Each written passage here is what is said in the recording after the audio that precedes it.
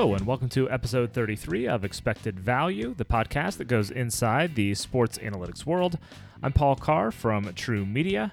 Our previous episode was with Dean Oliver, one of the pioneers of basketball analytics, now an assistant with the Washington Wizards. And on this show, we'll talk with someone who's been at the forefront of football analytics for over a decade, Brian Burke, who made his name in the analytics space by publishing research and analysis on AdvancedNFLStats.com, later renamed AdvancedFootballAnalytics.com. And now he's a senior analytics specialist at ESPN. Last week, Brian and the ESPN analytics team unveiled metrics called run block win rate and run stop win rate, which measure the effectiveness of line play in the run game. I think it's a pretty impressive way to look at how well linemen are stopping the run or blocking for the run. And I encourage everyone to read the ESPN.com articles Brian and the team have written about these metrics. We'll have links to those in our show notes. In this episode, Brian and I will dive into previous metrics he's developed at ESPN, go deep on the process of building the models for run block win rate and run stop win rate, challenges he and the team faced in creating these metrics, how he knows when to stop tinkering with new metrics and let them loose, the excitement of releasing something like this into the wild, the headline story of the metric, which was that Aaron Donald, perhaps the NFL's best defensive player, rated out as average against the run. What's next on the analytics horizon, what a typical Sunday looks like for Brian, his path from being a Navy fighter pilot to the sports analytics world, a favorite Army-Navy moment, and how he nerded it up to break a Navy war game. After that, True Media's Albert Larcata will join me to discuss creating new metrics and to wrap things up. Now, without further ado, here's the Expected Value conversation with ESPN Senior Analytics Specialist Brian Burke.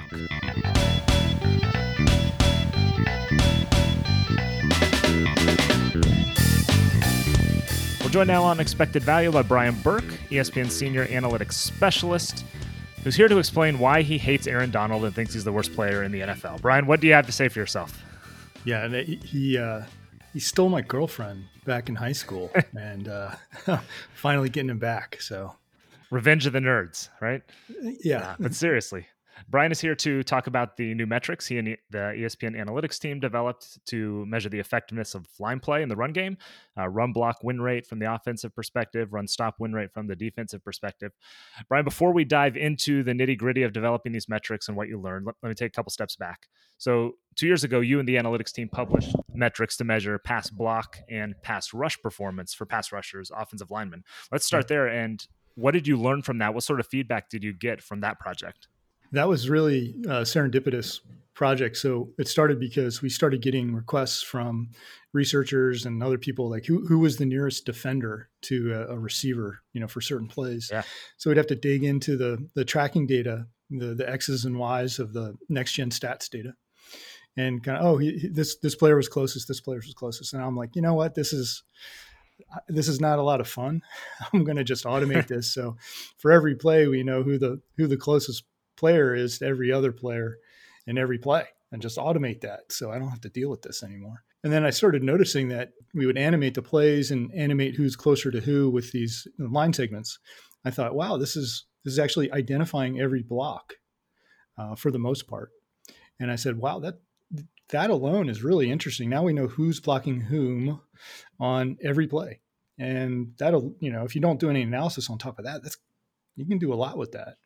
Mm-hmm. And then I thought in pass plays, especially, it's really easy to tell using the tracking data when somebody's won the block. They're just simply closer to the quarterback than the person blocking them. So that's an oversimplification of how the model works, but it was just serendipitous. And we decided to roll it out, and it got a lot of attention, and teams were reaching out for all kinds of details, and it really worked out well. It's well accepted. And so naturally the thought was, okay, well, let's do an analog to do the run play. And, but the running game is super complicated, so much more complicated than pass blocking that it took a lot of time, it took a lot of research to be able to do it. Yeah. So what goes into that process? Or where do you start? I mean, you mentioned the NGS data, the NFL, that's the tracking data with chips in the pads and whatnot that you have. Where do you start trying to put this new run blocking model together? The way it works, we don't have a training set of data. Like, we don't have a library of charted plays where an evaluator said this player beat his block, or this player did well on the play and this player didn't. Mm-hmm. So the first step was to research, to be able to do that ourselves. And it took over a year of just research, just reading, talking to people, learning about the running game, watching film. And so the first step was really just to educate myself, to be able to tell the difference, and what's effective in the running game, what's not effective in the running game. And then once kind of armed with that, we kind of started with the building blocks from the past metrics we had. So we could still identify the blocks in the same way with slightly different parameters, because the running game is so fast and fairly chaotic. So we just tweaked some of those parameters to get the kind of who's blocking whom model. And then it was really a trial and error process. So it's a rule-based system. It's, since we didn't have training data, there's nothing to train like a machine learning model on. So it was a big giant. It basically became a human decision tree, where we'd say, okay, I would build like tons of different features involving angles and distances and closure rates and all kinds of things, and then started using those features to be able to kind of isolate, what combination of these features are, at certain values or in certain ranges when someone wins the block. And I would apply that to a play. We would animate the play. And so you'd watch the dots. And when a defender would win his block, we would, paint him dark red or whatever in the animation. And you'd say, okay, well, I'd like this to happen in this set of conditions, right? It makes more sense if I tune this parameter down or tune this parameter up. And it was, a 1,000 iteration process. And we watched, literally 1,000 plays, probably. There's 6, 7, 8, 9 blocks in the box on every play. So multiply that out. And, at the end, we were really satisfied. It's not going to be as good as the pass win rates. The pass win rates, if you look at a play and it says, hey, this guy won that play, we're really confident that an evaluator would probably say the same thing. Mm-hmm. This is not going to be as exact, but it's in aggregate, it's going to work out really well. And what we're really gratified by is that it really measures effectiveness. It's not tricked by technique or some sort of checklist criteria. You really have to be effective against the run, not just sort of look good against the run. So that was the goal, is to get it to a place where we could measure its effectiveness and make sure it was working well. You've talked through a lot there, including some of the challenges that you faced. What, other than, starting from scratch basically is obviously the ultimate thing. What were some of the other difficult things you ran into over the course of putting this together? Let's see. Well, there's no training data. that was right. A big one. The running game, it's the chaos of the running game, and understanding the running game was just the biggest hurdle. Once you understand that, the math involved and the geometry, I had to go back to kind of high school level physics, or undergrad physics, and, velocity vectors and dot products and all kinds of fun stuff like that, arctangents and all that great stuff to be able to do this. So that was kind of a learning challenge, and be able to code that. We had to make it efficient and fast enough to be able to use, we wanted to use this live so we can support Monday Night Football. But yeah, mostly it's the chaos. So, these run plays, the passes aren't what you like. My high school days, we would practice blocking against these blocking sleds where you're kind of pushing against the sled and, all the way down the field, or these blocks were more like kind of 4-second long kind of shoving matches, just sort of like this tug of war back and forth across the trench. Mm-hmm. But in the pros, the running game is really just a series of like really quick hits, just quick collisions. And the blocks are super complicated too. Most of them, or many of them, are these combination blocks where it's sort of this hybrid double team, single team. And to be able to kind of parse all that stuff apart, and there's so many different types of styles of running. You have these inside zones, outside zones, kind of powers and counters, goal line stuff. So you had to kind of understand all those things to be able to understand, hey, what works, what is effective run defense, or what is effective blocking given the scheme. I would say it was the most challenging project I've ever had to work on, especially in terms of like NGS or tracking data type stuff, just because of the chaotic nature and complexity of the running game. You mentioned talking to coaches, analysts, scouts, whatever. I assume they help just kind of explain maybe the purpose or the geometry, the function of a lot of these different schemes that you're seeing. Yeah, mostly what we were, what would you call this? What would you call that? It helped provide kind of a general foundation of kind of the overall approach to run defense, and as far as like run fits and who's responsible for contain and who's responsible for the alley, one gap versus two gap type systems, that sort of thing. So just kind of fun, especially fundamental understanding. Yeah, I mean, I played defensive end in a 5-2 back in the day, and I had one thing to do on every play, and it was just contain over and over and over and over. So I didn't pay attention to what all the defensive Right. tackles and the linebackers were supposed to do. I just contain. I had to relearn all that fun stuff. I don't share the jargon that a lot of these football coaches do, but it's not terribly hard to understand. I mean, you watch it enough and you learn, you read and you talk to people, and I feel like I have a fairly fundamental grasp of what's really important. How do you know when to stop tinkering with something? You talked about all the different factors you had to play with and figure out what's important and what's not. How do you know when it's done, or at least done enough that you Yeah, can publish it? Things along those lines. yeah. When we're at a time, we're at a time when the season's about Yeah. to start. That's when we stop, and we tested it along the way to make sure that it was giving meaningful results. So on a play, if a defender gets a run stop win, if he kind of wins his block, he can win his block Hmm. in three ways. He can, or four ways really. I think he can control his gap. He can disrupt the backfield.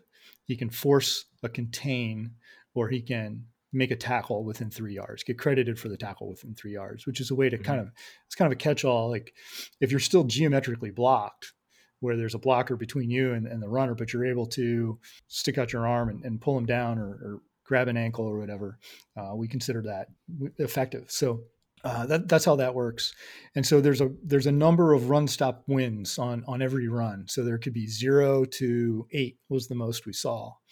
And so if the model's any good, what we should see is that when you have 0 run stop wins, you should have a pretty big gain. And when you have one run stop win on the play, you still have a fairly good gain, but not as long. 2 run stop wins, shorter gain, and so on. And that's what we saw. We saw from 0 run stop wins, the average gain was over almost 8 yards on the play, and with one run stop win, it was almost 6. With two, it was like 3 yard gain on average. So we knew, we're like, when we saw that result, when I saw that result, I was relieved, because I was like, okay, all this work wasn't for nothing. We're really capturing effectiveness. And if you have a whole bunch of run stop wins on the play, it's kind of a jailbreak type thing, and it's going to be a loss. And so it was like monotonically decreasing, just as we would expect. So I was so happy. You can you can hear it in my voice now. Yeah.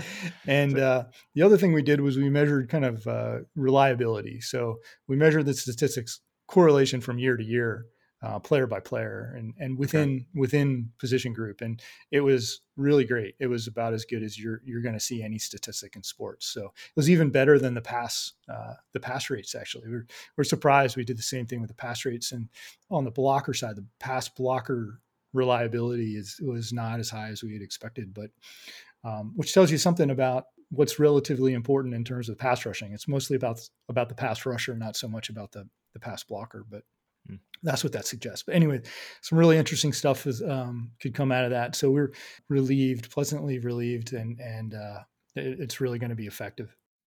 How do you feel? You mentioned being relieved. How do you feel when you're about to release something into the wild? So it was last week, I think Tuesday morning, like you're pressing Yeah. publish these articles and you're sending the tweets and whatever, and the feedback's coming. Just what's your general feeling as you're about to release something out there that people haven't seen exactly like this before? Yeah. Well, when I keep saying we, I mean that. So it's a big Hmm. team of people, or a small team of people. So Hank Gargiulo, Marty Callahan have been really instrumental in making sure that we cross the T's and dot the I's. And in fact, so since we released on Tuesday, we found 2 critically bad errors in the algorithm We were letting some kneel downs through that shouldn't have been counted. And then some of the code that figures out who the primary blocker wasn't working in some cases. So Marty is the one that kind of figures that stuff out. He plays with your software, True Media Right. dashboard. And as he's building these things out, he's checking every single button and filter and switch and dial. It's like, hey, wait, there are too many unblocked plays. We've got, is that supposed to be right, Brian? And I'm like, oh gosh, we got to fix that. So it's not going to change the numbers greatly, but that's what's going through our heads is like, oh gosh, did we let something through that? And so when you release something like this into the wild is when you really get your first testing, like full-fledged real world kind of testing feedback. And so we just want to make sure everything makes sense. Everything works. We haven't made a mistake. We know eventually it's going to be accepted and because we know it's a good metric. So we're not too worried about that, but in some cases we get some pushback. There's always that crowd, but I was very excited. I was looking forward to Tuesday for a while actually, because I'm really thrilled about this metric. Nice. Bill James said something like, when you're putting together a new stat or a metric, you want maybe 1 in 5 results to kind of be surprising. And so for you and the analytics team, that one headline was Aaron Donald being relatively average at stopping the run according to this metrics. Before we get into the details of why that is, what was the process like as you built the metrics and you see he's showing up in the middle of the pack, so you're raising an eyebrow trying to figure it out. What was that process like in developing the metrics and confirming it was telling you what you wanted, et cetera? Well, early on in the process, he wasn't even coming up in the middle of the pack. He was kind of coming up below average. And one of the reasons we added a disruption win is because of what he does. That's his game. He just disrupts the backfield. And so the whole idea of the metric is to capture how a defender can be effective in the running game without necessarily being the guy that makes the tackle. Does he fill his gap? Does he force a guy? Does he make the spill? Yeah. So Aaron Donald was a big part of the narrative along the way because, when you do like a team ranking metric, for example, you go back and you're like, okay, how did the 2007 Patriots do? Like they should be coming up on top in terms of offense. So likewise, what we would do is say, where does Aaron Donald show up? Because he's the all-world best defensive tackle to ever live, right? So he's got to come up near the top. That's how you would kind of informally validate the model. And nothing seemed to actually make him any better than average. So we dug a little deeper, and the more we dug, both statistically and on film, the more confidence we gained that he really isn't very super effective in the run game. So what are those reasons? I mean, we see lots of clips. You see him online and whatnot. He's getting deep in the backfield, blowing up run plays. Those are the highlight reel plays, et cetera, et cetera. So what are the reasons for Donald being middle of the pack in this metric? Yeah, so he makes spectacularly, like visually spectacular plays in the run game. Well, first off, let me say our pass rush metric has him off the chart number 1 by a mile. Right. All right. So if you want to criticize our approach on the basis of Aaron Donald, like, right. Yeah. It's important. You're not saying he's terrible. Even if you're average at this at run stopping and the best pass rusher in the world, that makes for, probably the best defensive player there is in football. So let's start there. Right. There's a trade-off involved. We'll probably talk about that more. But the narrative goes like, I had this statistic. It was actually based on an old Bill James statistic. So Bill James had this statistic in baseball called range factor. And range factor was like just an average shortstop should have, let's say, 20% of the putouts on a team, right? On average. But let's say Ozzie Smith, he has 30%. So tackle factor would be like 30 divided by 20. His range factor rather be 1.5. Yep. So I said, well, let's make a tackle factor, right? Because they're just teams. You can't just look at the total number of tackles, let's say a middle linebacker makes, because he may be on a bad team that lets long drives occur. So he's just naturally having more opportunities at tackles. The best defense in the world would be 3 and out every time, and there wouldn't be a lot of opportunities. So tackle factor worked that way. So if you look at his run tackle factor, it's abysmally low. It is 9%. Whereas you would expect a defensive tackle to be around 14% maybe, and the very, very best defensive tackles are kind of pushing close to 20%. And he ranked, I think I have this right, 138th or 39th out of 150 qualifying interior linemen in terms of that statistic, in terms of percent number of plays where he gets credited with a tackle. That is just amazing. Like you can understand that, hey, the whole point of the statistic is you can affect the run game without making the tackle. But if you are an elite 3 technique, 4-3 defensive tackle, you should be gobbling up tackles play after play after play. I mean, Donald last year averaged 1 tackle per half of football, if you can imagine that, in the running game. Right. So we're like, well, there's something to, okay, there's some merit to the case that maybe he's doing something really different than other defensive tackles. We know he's really good. We know he's really fast. What is he doing? And so, one of the other things is Paul Sabin, I know his previous guest on your show. Paul's been working on a like a Bayesian plus minus model for, we have it for college. He's exporting it to pros. And if you look at just his raw on-off splits, Donald, like when he's on the field versus off the field in the run game, the Rams are actually slightly better when he's not on the field against the run. And in Paul's metric as well, plus minus, it shows the same thing. In fact, he found that result before we even finished our win rate metric. So we're like, okay, that's even more evidence. So we have the run metric, the run stop win rate. We've got the tackle factor thing. We've got his on-off splits, and we've got the plus minus thing. And so we're like, well, what's going on? We got to watch the film on him. And so basically what he does is he plays pass even on rundowns. And that may be the smart thing to do. I think it is. I'll be the first to tell you why the passing game is more important than the running game in the pros. And that may be the optimum thing to do, especially given his particular attributes, super fast, not really very big though. And so his style of play is where he will shoot the gap in front of him, which is what's called the B gap, which is in between the offensive guard and the tackle. And he gets off the line so much faster than every other player that he's able to just shoot that gap. Now, if you're a play charter, you're looking at that and you say, oh, okay, he controlled that gap, so he gets a plus on that play or whatever. Mm-hmm. But in terms of actual practical effectiveness versus the run, it's not effective at all. What he does is he shoots through there so fast and he heads right for the quarterback, even on 1st and 10s and running situations. Heads right for the quarterback, ignores the runner. It's very easy for the guard to just kind of carry him along into the backfield. So he'll get 3, 4, 5 yards deep into the backfield.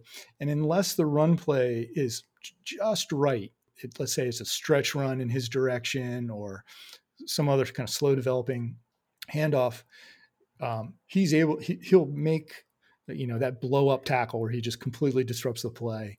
And the highlight, you can see the highlight reel. Right.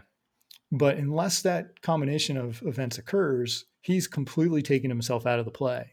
And what that does is it opens up, instead of him clogging the B gap, what he does is deletes the B gap. So now there's this giant gap between the A and the C gaps. So there's this 4 or 5 yard wide gap at the line of scrimmage, whereas if the running back can get through it, he's going to be off to the races. And that happens over and over and over. Now I think it's strategically pretty brilliant. Mm-hmm. And then when he stays home, the problem is if he doesn't do that, if he plays more conventionally, he gets pushed around. So if he's not using his speed, he's an undersized defensive tackle. And so he'll get pushed around, especially if there's a double team. He'll get pushed into the second level, which is really bad, or he's just not a factor in the play. So he's not particularly effective on the goal line either, because he just doesn't have the size. So all in all, the headline, and we don't write the headlines, the editors do. Right. Blame the editors. That's right. And nobody reads the article. We can look at like how many people, I think I have more replies on Twitter from Tuesday than people who got through the whole article. People who even clicked on the article once. Let's address some of those issues that I think probably spring to anybody's mind. And I'm sure you thought through all of these, and I know you've answered some of these questions already. So let's just start with the disruption factor, because you're saying he gets upfield almost every play. So there's got to be some sort of value in that, whether it's in the scheme or what he's doing. How does that kind of work itself into the metric and what you're analyzing? Yeah, it's a little difficult. So we can pull that out. Like, okay, how many disruption wins did he have versus how many tackle wins did he have, or how many block wins did he have? Things like Mm-hmm. that. We can pull that out, but when I built the metric, I wasn't thinking ahead so much about the situation. So it really only captures a disruption will really only happen. We'll capture that when he disrupts the backfield without actually beating the block. And he will beat the block in the backfield. Right. So if we just kind of sort players by disruptions, it doesn't quite work. But he takes himself out of the play so much, and he does get pushed around quite a bit, that his ability to disrupt the backfield is what kind of brings him up from, like I said, with a tackle factor thing, the tackle percentage, that he's the bottom of the league in that. So his ability to disrupt runs in other ways, getting into the backfield, et cetera, is what brings him up to at least average. And I'm sure we're under, we looked at other things. So his wins are slightly more valuable than other Rams defensive or interior line wins. So when he wins, the average gain for a run play is about half yard less than when another interior lineman from the Rams has a win. Because his wins are generally getting him further into the backfield. Yeah, just because that's his style of play. Yeah, and that's what we would expect. That we understand that, and part of our metric is a thing we call pushback, where all we're doing is measuring kind of that war in the trenches. So how far does a defensive tackle able to penetrate across the line of scrimmage compared to how far does he get pushed back behind the line of scrimmage? And so we just measure that. And for interior linemen, it makes a lot of sense. The edge players, not as much because they're penetrating a lot more. But for the interior linemen, we sort those players, and Donald comes up, right at the top of that list. But it's not necessarily effective against the run. And there are, since Tuesday we got this pushback. I went through and I watched all his film from 2019, and I made a GIF of about 40 plays where he did exactly that. He just opened up a giant hole, was totally ineffective against the run. And so I'm armed and ready on Twitter for the next battle. I was hoping something. So last night was Sunday Night Football, and he was on against the Cowboys, and I knew, God, he's going to make this spectacular run stop, and I'm just going to get it from all directions. But he was pretty quiet. He had one sack, and we love him in the passing game, and that's kind of what's going on. And we thought he had a very good, actually, one of his best games against the run. He had a very solid, like our run stop win rate on him was pretty high. It was like 60, 70%, something like that, which is really high, actually. How do the double teams factor into this? Because one of my first reactions, and I know you've got this a lot, is that, hey, he gets double teamed all the time. Of course, he's not winning. How does that factor into what you're measuring? Yeah. So Seth Walder, our colleague, he looked at that in terms of, does he get double teamed all the time? People just assume that. And that's true in the passing game. He's off the charts, double teamed all the time. But the whole idea of being a three technique tackle is it's very, very difficult to double team three technique in the running game because of where he lines up. He's on the outside shoulder of the guard, which means that the center really has to reach really far to be able to get to him. And the tackle is in between the guard and the tackle. So the tackle could double team him, but then what happens with the defensive end? So he gets double teamed just slightly more than average as we define double teams. And double teams include combo blocks. And the other thing was, do teams run away from him? Right. That maybe that's why doesn't show up as effective, because he's just not a part of the play. But that's not true either. Teams are just as likely to run in his direction as not.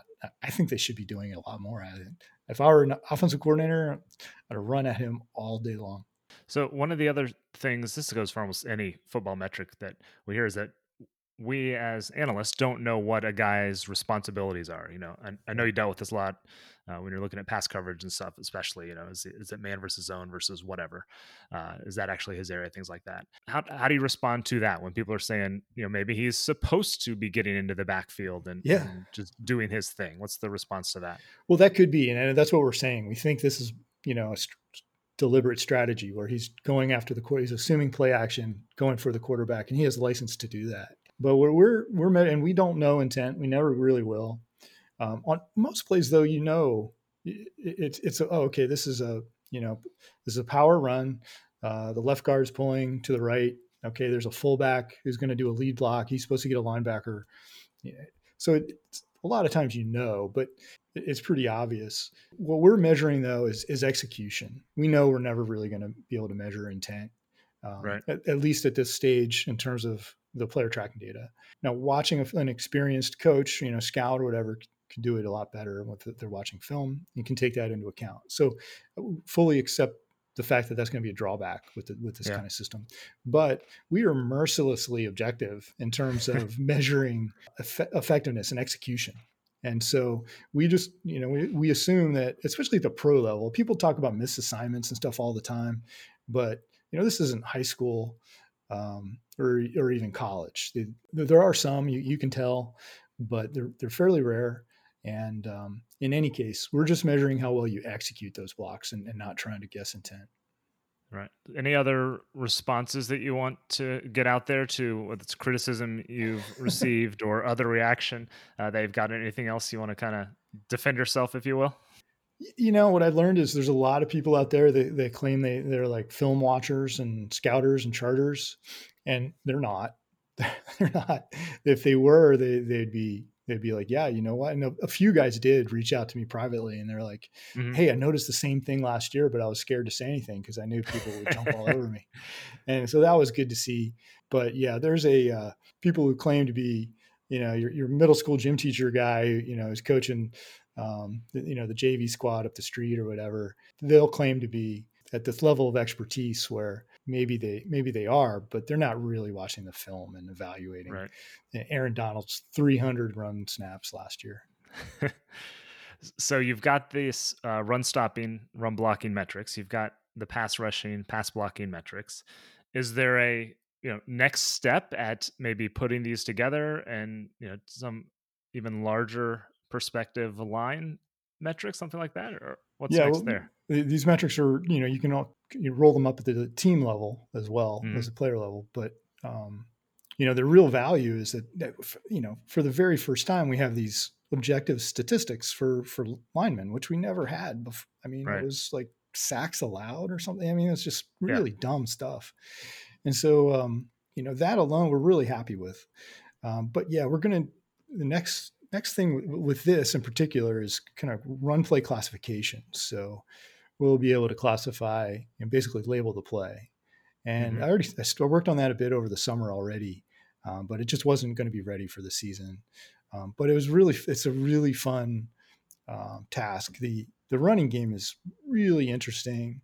I can understand why coaches kind of have this kind of loyalty to it, misplaced loyalty to it, because it's really interesting for them to design these plays and game plan against opponents.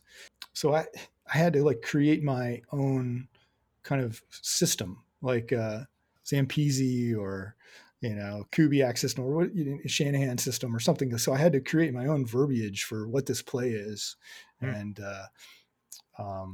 it's basically almost like I'm kind of designing my own offense. Just have words for it. Your spider web banana kind of thing. Like I had to come up with words for what this is or what that is. To be able to classify these plays. So it's a really fun task. So we're identifying types of blocks as well. So hey, this is a trap, this is a wham, this is a reach block, this is down block. And so I think we'll be able to learn even more. At some point we'll build some sort of adjusted metric. We don't want to overwhelm people with regressions and things like that. Right out of the gate. Yeah. So we'll account for, are you double teamed? Who are you blocking? Who is your blocker?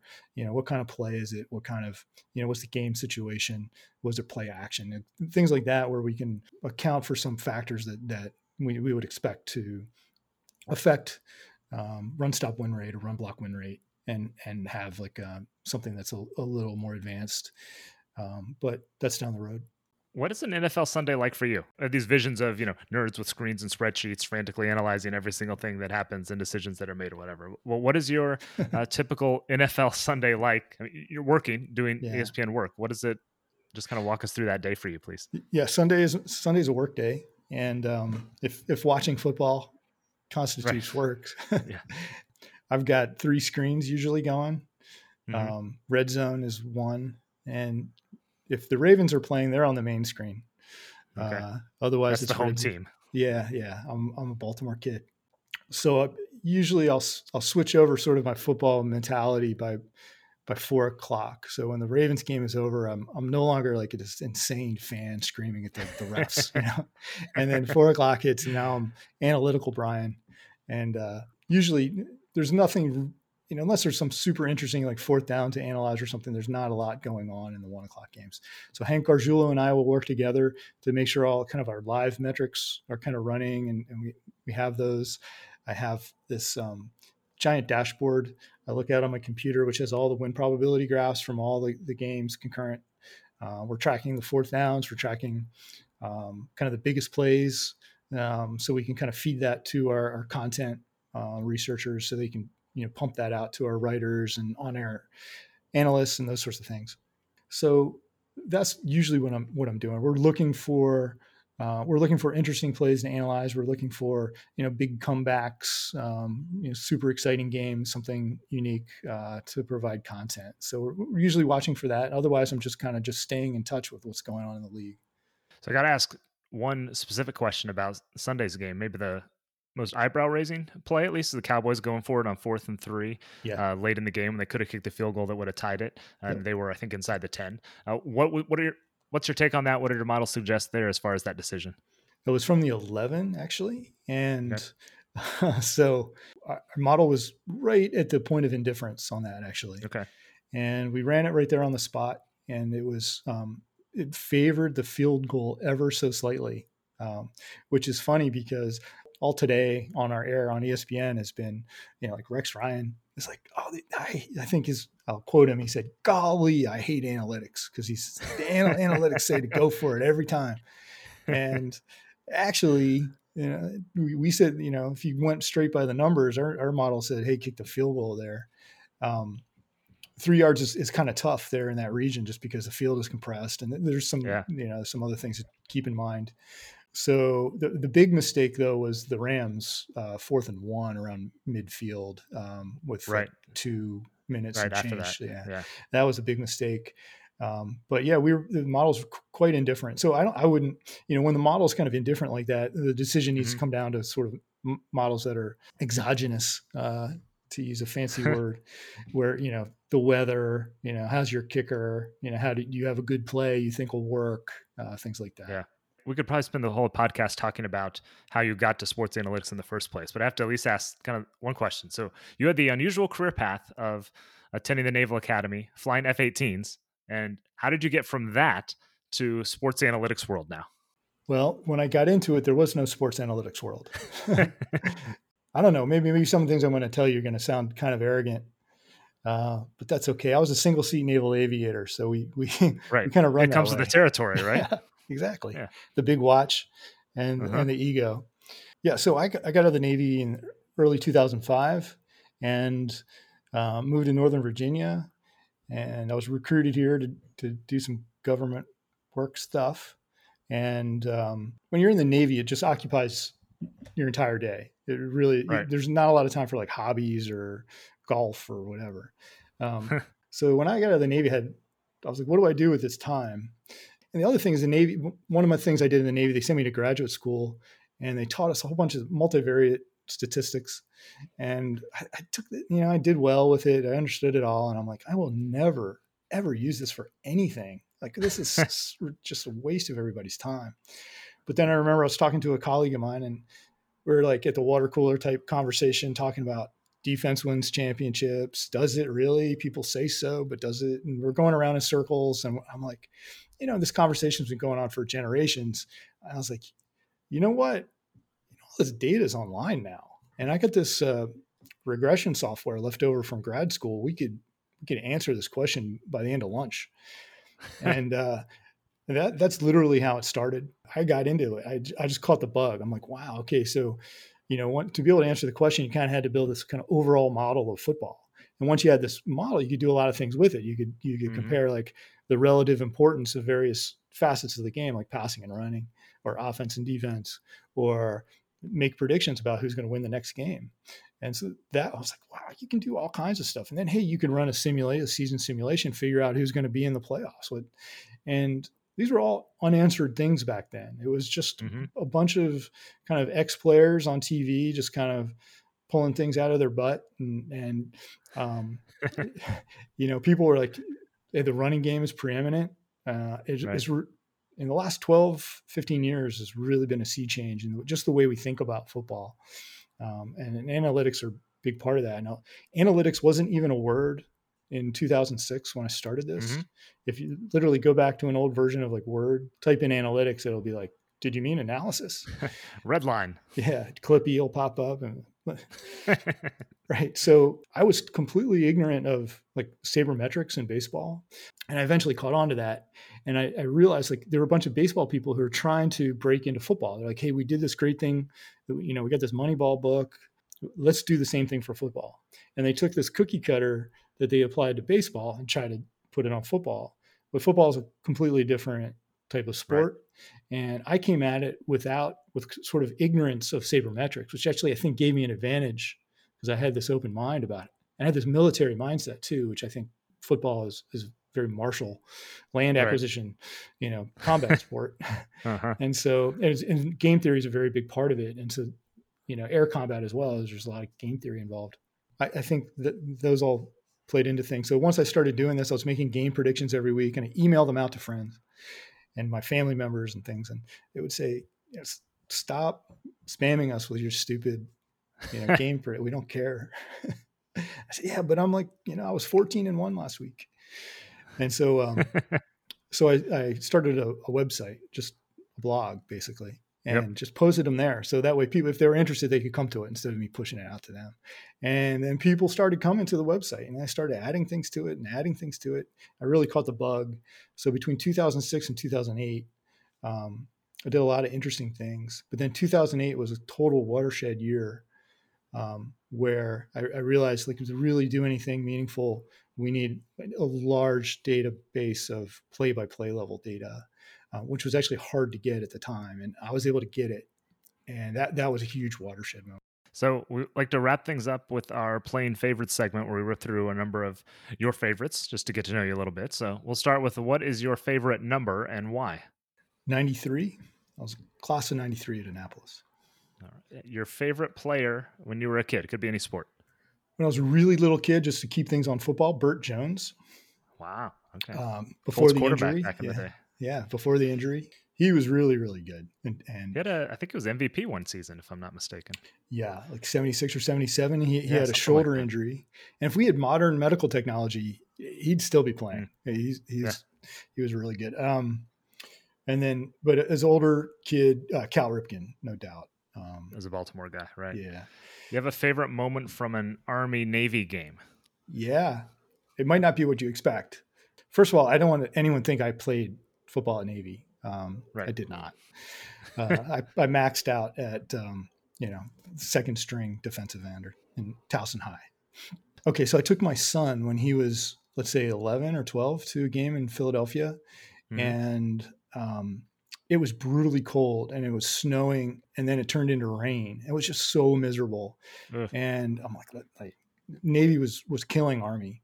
And I was like, hey, you want to go? And he's like, no, I want to see the whole thing. I was like, hey, you know what we should do? We were up in the upper deck. I was like, let's go down to where the brigade is sitting and let's see if we can kind of sneak in there with the brigade and just so my son can kind of like feel what it's like inside the brigade. Cause they're just yelling and cheering and the spirit is just unmatched. And so I brought him down there. So we're down like right on the field level inside the brigade. And we're watching, the play is happening like right in front of us. And we're right on the field level. And it was amazing to see. So the score might've been like 35-6 or something. And it was the fourth quarter. And what I noticed was the Army players were just giving 1,000%. Just, you could see the expressions on their faces. You knew that they were defeated on the scoreboard, but these cadets were like going all out 100%, just giving everything, even though it just wasn't going to matter. And it was just a great opportunity to kind of show my son. I was like, yeah, I mean, I'm a Navy fan, obviously, but take a look at these Army guys. That's how it's done. And you fight until the fight's over. You fight to win the next play. And so it was a great moment to have with my son. Very cool. Favorite moment as a Navy pilot, at least that you can tell us about?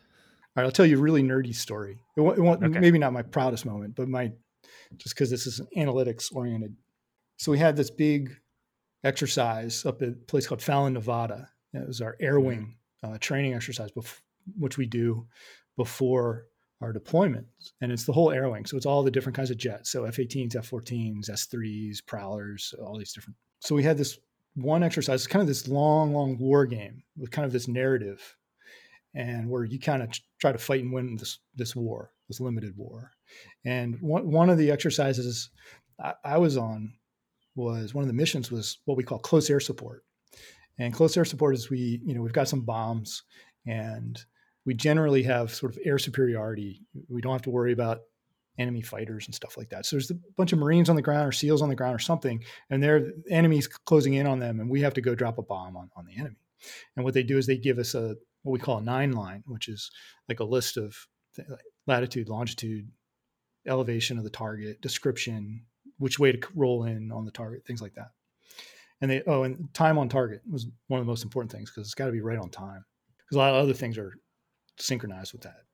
Right. So what I realized, though, is part of the pre-mission briefing was like there was supposed to be this notional surface to air threat, where if you flew past this certain line on a map, you were like automatically shot down. They would say you got shot down in this war game narrative. And where the Marines wanted me to go was past that line. And so it was kind of like this no-win kind of scenario, where I think the right answer was to, radio back and say, hey, we can't do it. Send in something else, like shoot a bunch of Tomahawks in there or something. Like that was going to be the right answer in the scenario. But I threw back to, like 7th grade algebra. I'm like, well, all these bombs it's all kinetics, right? It's all parabolas. And what I had, the weapon I had was this thing called a laser guided training round. It's this laser guided bomb. And what you do is you drop it towards the target, and then the Marines or whoever, they have this like laser rifle, and they will illuminate the target with the laser beam, and then the bomb homes in on that. So I don't have to worry about exactly where the target is. I said, well, if I don't have to be super accurate, how many solutions are there to a parabola, right? Imagine like an upside down inverted parabola, right? And you're going to find the roots. There's 2 roots. And so, one of those roots involves like, coming down the chute and just kind of dive bombing and releasing them. But then one of them involves climbing from really, really, really far away. And I'm like, I wonder how far away that is. Maybe I can lob this thing and stay behind this line. And that's what I ended up doing. So I came in as low and as fast as I possibly could. And I used my targeting systems to know where to release the bomb, and I pull it up, release the bomb, and it worked. It hit the target. Broke their war game. I broke the war game. And they're like, you weren't supposed to do that. And I got in trouble a little bit, because they're like, yeah, that kind of weapon, you're not cleared to release a weapon and with that tactic, whatever. I'm like, we are now. Like, it got tested. It works. So that was one of my favorite, I guess, analytical moments in my career. Yeah. You pilots, nothing but trouble. But finally, just a favorite how did I get here moment in your analytics career, where you just kind of like, wow, this is taking me some crazy places, and you're able to kind of soak in a moment of just appreciation there. Yeah, the very first time a team reached out to me and said, hey, we want you to do some work for us. That was, even though I was writing for the New York Times and I had a slight, small following, actual team really caring and figuring out who I was and finding me. And that was kind of a stunning moment. I was like, wow, like I just went from a guy on his couch to like, hey, Brian, what do you think we should do here? So that was amazing. Yeah, very cool. All right. Well, that'll wrap things up for us here on this episode. Brian Burke, ESPN Senior Analytics Specialist. Thanks for joining us here on Expected Value, and go Navy.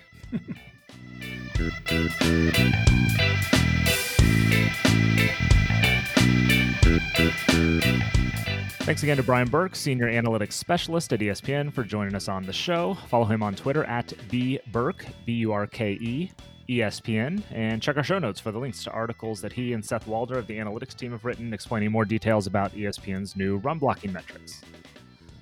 I'm joined now by True Media Senior Director of Analytics, Albert Larcata, who was on ESPN's analytics team prior to Brian Burke joining that team. Albert did a lot of similar work developing models and such at ESPN. He does the same kinds of things here at True Media as well. Albert, I think I'm most interested in your take on the process, building, validating these metrics. What did you think of how Brian and the team went about that? Right. So, yeah, it was interesting. I've obviously been in tune with this Aaron Donald battle going back and forth. And I have no skin in the game. I was 50-50 on the charters versus Brian's work. I know Brian's a very sharp guy, though. So I have to say, though, he convinced me on the pod. There were a few things he mentioned that are sort of telltale signs of a good model. So one was do basic stats, sort of like the more generic, box score, play-by-play driven stats. Is there a stat that sort of backs up the advanced numbers? Which in this case it does. He mentioned the Aaron Donald example of having an incredibly low tackle rate for interior linemen, like 9% or something, which is well below what normal interior linemen get per rush play. Right. So that's a good thing. Obviously, that alone doesn't mean it's a good model, but that's a good checkpoint. The second thing was, does the metric correlate to things that matter effectively? And so his example of the more rush wins that the interior lineman gets, the yards and success rate of the rushes go down. I think his numbers were something like at 0 rush wins, the average yards per rush is like 9. As you get 1 rush win, it goes to 6. As you get 2, it goes to 4, et cetera, et cetera. So that's obviously a very good sign as well. It's basically just saying that your model's calibrated well. It's sort of doing what you'd expect it to do. So that is a good sign. And then the third thing is the metric consistent? So are you tapping into something that's a skill and not random? And the year-to-year correlation numbers that I think Seth is the one who put it in his articles were incredibly high. I mean, they were like 0.5, 0.6. I think one of them was 0.7, one of the position groups, which is just absurd for a football metric. To me, ticking those 3 boxes sort of puts the pressure on the other side to, okay, so if those 3 things are true, what else is he missing? Or what else are the charters doing that this metric is still not getting? I've never done this, but I'd be interested to know are there other stats out there that back up the charting side of this? Like, do the grades sort of correlate to things that matter? Like, is when Donald gets a sort of positive grade, does that mean that the opponent's team success goes down, and vice versa? So again, I don't think it proves anything, but I think his explanation, he articulated it really well. He kind of made me a believer with the way he laid out the reasons why he stands very behind the model he built.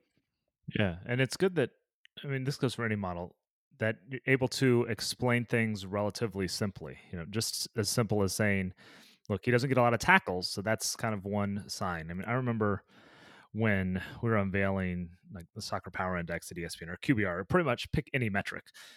When people raise an eyebrow at something, if you can explain it and say, look, his QBR was really good because he ran for 3 first downs on 3rd down, and those had a big factor. If you can say that, or it's really bad because he threw an interception on 1st and goal, and that just kills you from a QBR standpoint.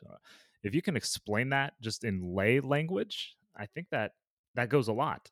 It goes a long way, rather, toward having people be believers, because people like where I was at ESPN, and then even that next level of producers or talent or writers, if they can't explain it and understand it at some level, then you're just not going to get a bunch of traction. And the fact that someone like Seth was able to easily take this and kind of walk people through stuff, like that's a good sign to me, when you can take the complex stuff, make it relatively simple, easy to understand, and find your good kind of examples or stories that you're trying to tell out of it. Right.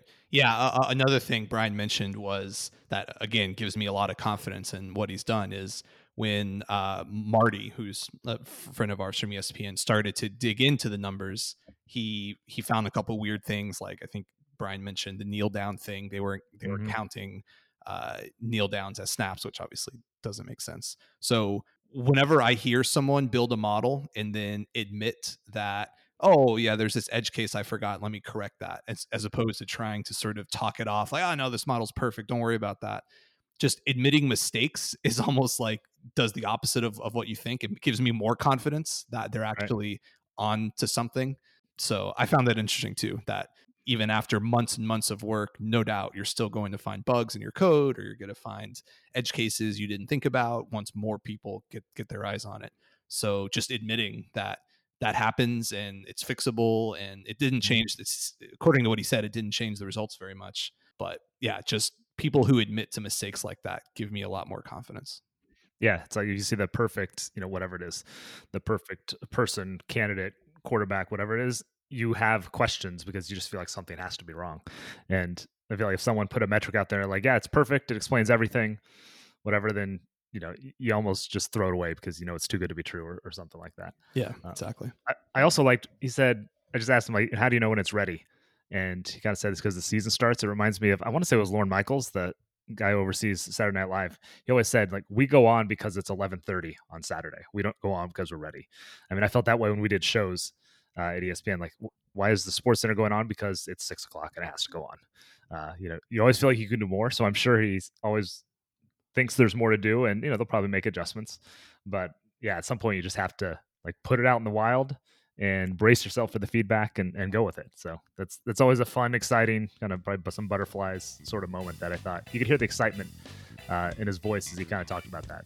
It was a good thing. All right, thanks Albert, and thanks again to Brian Burke for joining us on the podcast. Again, I encourage anyone interested in ESPN's new metrics to read the articles in our show notes. And for more conversations with ESPN's analytics team, check our archives for shows with Jeff Bennett, the VP who founded and oversees the analytics group, and Paul Sabin, who's developed several ESPN metrics for college football and other sports. Please follow us on Twitter at True Media Sports to keep up with the podcasts and other notes and articles that come from True Media's research tools and models, including how our expected points added model views every team after every week of the NFL season. On behalf of Albert Larcada and everyone here at True Media, I'm Paul Carr. Thank you for listening to Expected Value, the podcast that goes inside the sports analytics world.